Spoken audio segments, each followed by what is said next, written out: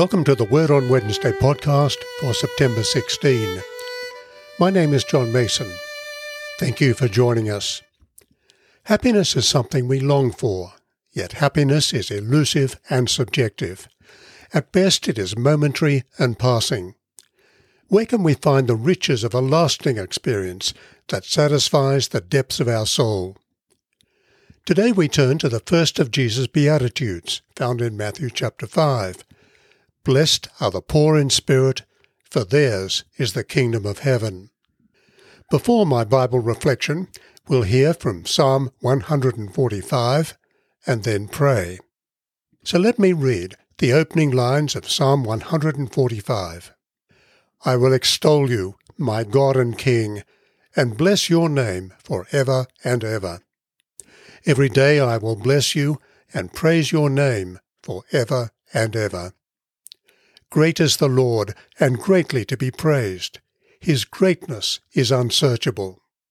And verses 8 through 10, the Lord is gracious and merciful, slow to anger and abounding in steadfast love. The Lord is good to all, and his compassion is over all that he has made. All your works shall give you thanks, O Lord, and all your faithful shall bless you. Let's now pray, as our Lord Jesus has taught. Our Father in heaven, hallowed be your name. Your kingdom come, your will be done on earth as in heaven. Give us today our daily bread. Forgive us our sins, as we forgive those who sin against us. Lead us not into temptation, but deliver us from evil. For the kingdom, the power, and the glory are yours, now and forever. Amen. A prayer for everyone in need. O God, Creator and Preserver of all people, we humbly pray for all sorts and conditions of men and women, that you will be pleased to make your way known to them, your saving power among all nations. Thank you that we can come to you with our concerns and anxieties, knowing that you are a God of compassion, who hears us and knows our deepest needs. We commend to your fatherly care all those who in this passing world are in any kind of trouble or sickness, sorrow, anxiety or need. Especially we pray for those who have lost loved ones through COVID-19, or the fires on the west coast of the USA. We also pray for those who have lost their homes through the fires, and for those who are out of work through the impact of the coronavirus. Furthermore, we pray for those who in this time of social restriction are in physical, mental, or emotional danger. Father, may it please you to comfort and relieve all who are in need, give them patience in their sufferings, and a happy issue out of all their afflictions. All this we ask for the sake of Jesus Christ, our Lord. Amen. Andrew Pearson will now lead us in further prayer. A prayer for all in authority. Almighty God, the fountain of all goodness, we humbly pray you to bless all who hold positions of authority and public office in every land, so that all things, especially in these uncertain times, may be ordered in wisdom, righteousness, and peace, to the honor of your holy name and the good of your church and people, through Jesus Christ our Lord. Amen. Almighty Father, who commanded us to love you with all our mind, look with gracious favor, we pray, on our universities, colleges, and schools. Bless all who teach and all who learn. Grant that they may seek and love the truth, grow in wisdom and knowledge, and in humility of heart ever look to you, the source of all wisdom and understanding. We ask this through Jesus Christ our Lord. Amen. The grace of our Lord Jesus Christ and the love of God and the fellowship of the Holy Spirit be with us all evermore. Amen. A reading from the Gospel of St. Matthew, chapter 5, verses 3 through 12. Blessed are the poor in spirit, for theirs is the kingdom of heaven. Blessed are those who mourn, for they will be comforted. Blessed are the meek, for they will inherit the earth. Blessed are those who hunger and thirst for righteousness, for they will be filled. Blessed are the merciful, for they will receive mercy. Blessed are the pure in heart, for they will see God. Blessed are the peacemakers, for they will be called children of God. Blessed are those who are persecuted for righteousness' sake, for theirs is the kingdom of heaven. Blessed are you when people revile you and persecute you and utter all kinds of evil against you falsely on my account. Rejoice and be glad, for your reward is great in heaven, for in the same way they persecuted the prophets who were before you. This is the word of the Lord. Thanks be to God. Happiness is something we long for, yet happiness is elusive and at best momentary. Where then can we find the riches of a lasting experience that satisfies the depths of our soul?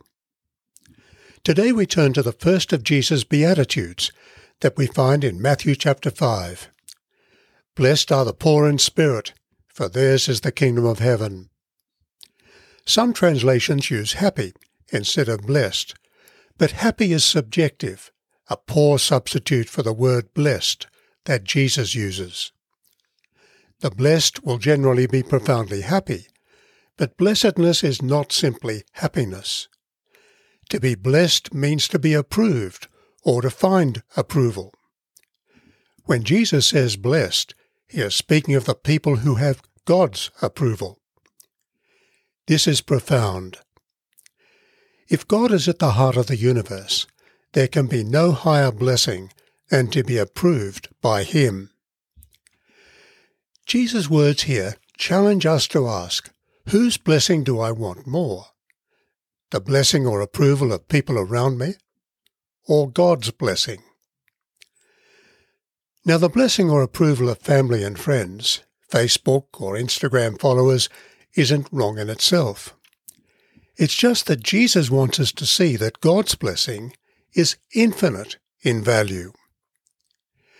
If this is our desire, then His Beatitudes speak to us very personally and very deeply. In the opening segment of His Sermon on the Mount in Matthew chapters 5 through 7, He identifies 8 blessings.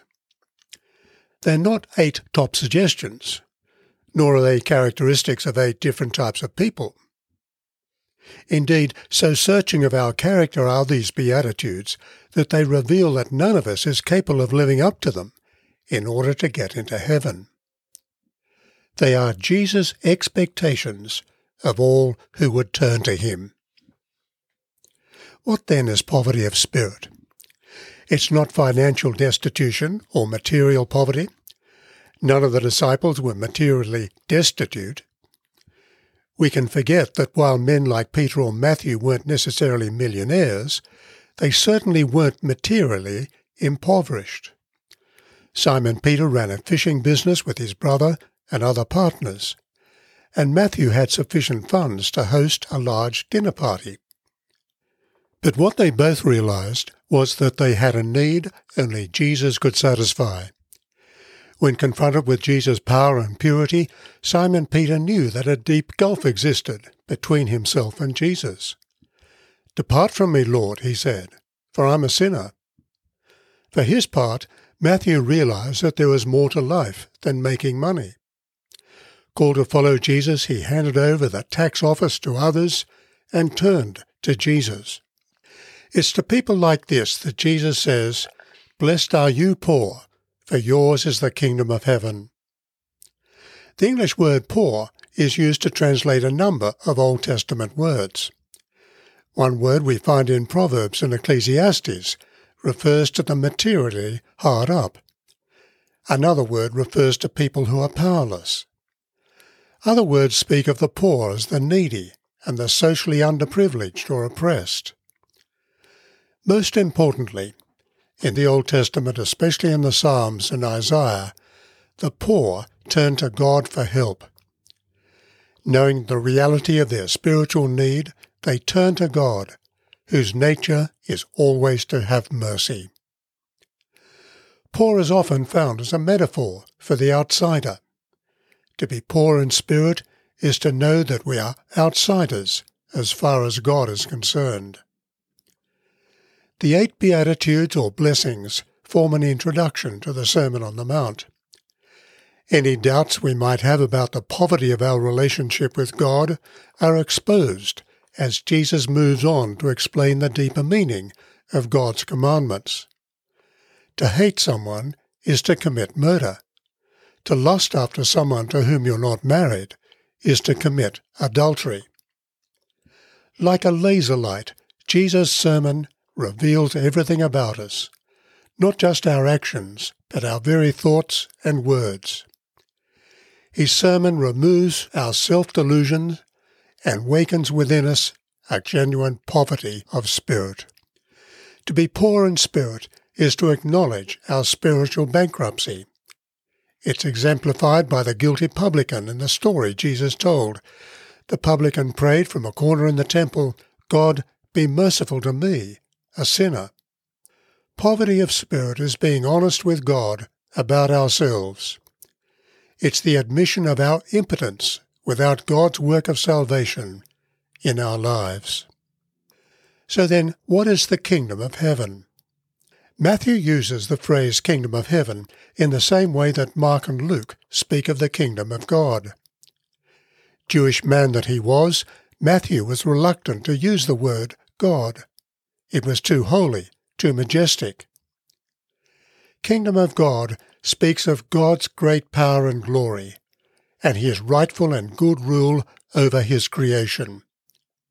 It's a majestic theme, one that inspires the very best within us, for it opens up an eternity of grand and beautiful possibilities for us. Where is a rich and lasting blessing to be found? One that reaches the depths of our soul. It's to be found in a heartfelt experience of turning to God and knowing Him. So we need to come to Him and acknowledge our spiritual bankruptcy, emptying ourselves of self-righteousness, moral self-esteem, and personal pride. For it's only when we empty ourselves of these things that Jesus will fill us with new life and assure us of God's approval. Truly, God's blessing and His kingdom belong to the poor in spirit. Lord of all power and might, the author and giver of all good things, graft in our hearts the love of your name, increase in us a true faith, nourish us with all goodness, and so by your mercy keep us, through Jesus Christ our Lord. Amen. And now may the peace of God, which passes all understanding, keep your hearts and minds in the knowledge and love of God, and of His Son, Jesus Christ our Lord. And the blessing of God Almighty, the Father, the Son, and the Holy Spirit be with you and remain with you always. Amen. People involved in today's podcast are John Mason, speaker and writer, Andrew Pearson, the Dean and Senior Minister of the Cathedral Church of the Advent, Birmingham, Alabama, Catherine Jacob, a member of the Cathedral Ministry team, and music is from the Cathedral under the direction of Dr. Frederick Teardo and Zachary Hicks. Prayers are drawn from an Australian Prayer Book 1978, and the Bible readings are from the New Revised Standard Version. Please let us know if you have a question or a comment about this podcast. We'd love to hear from you.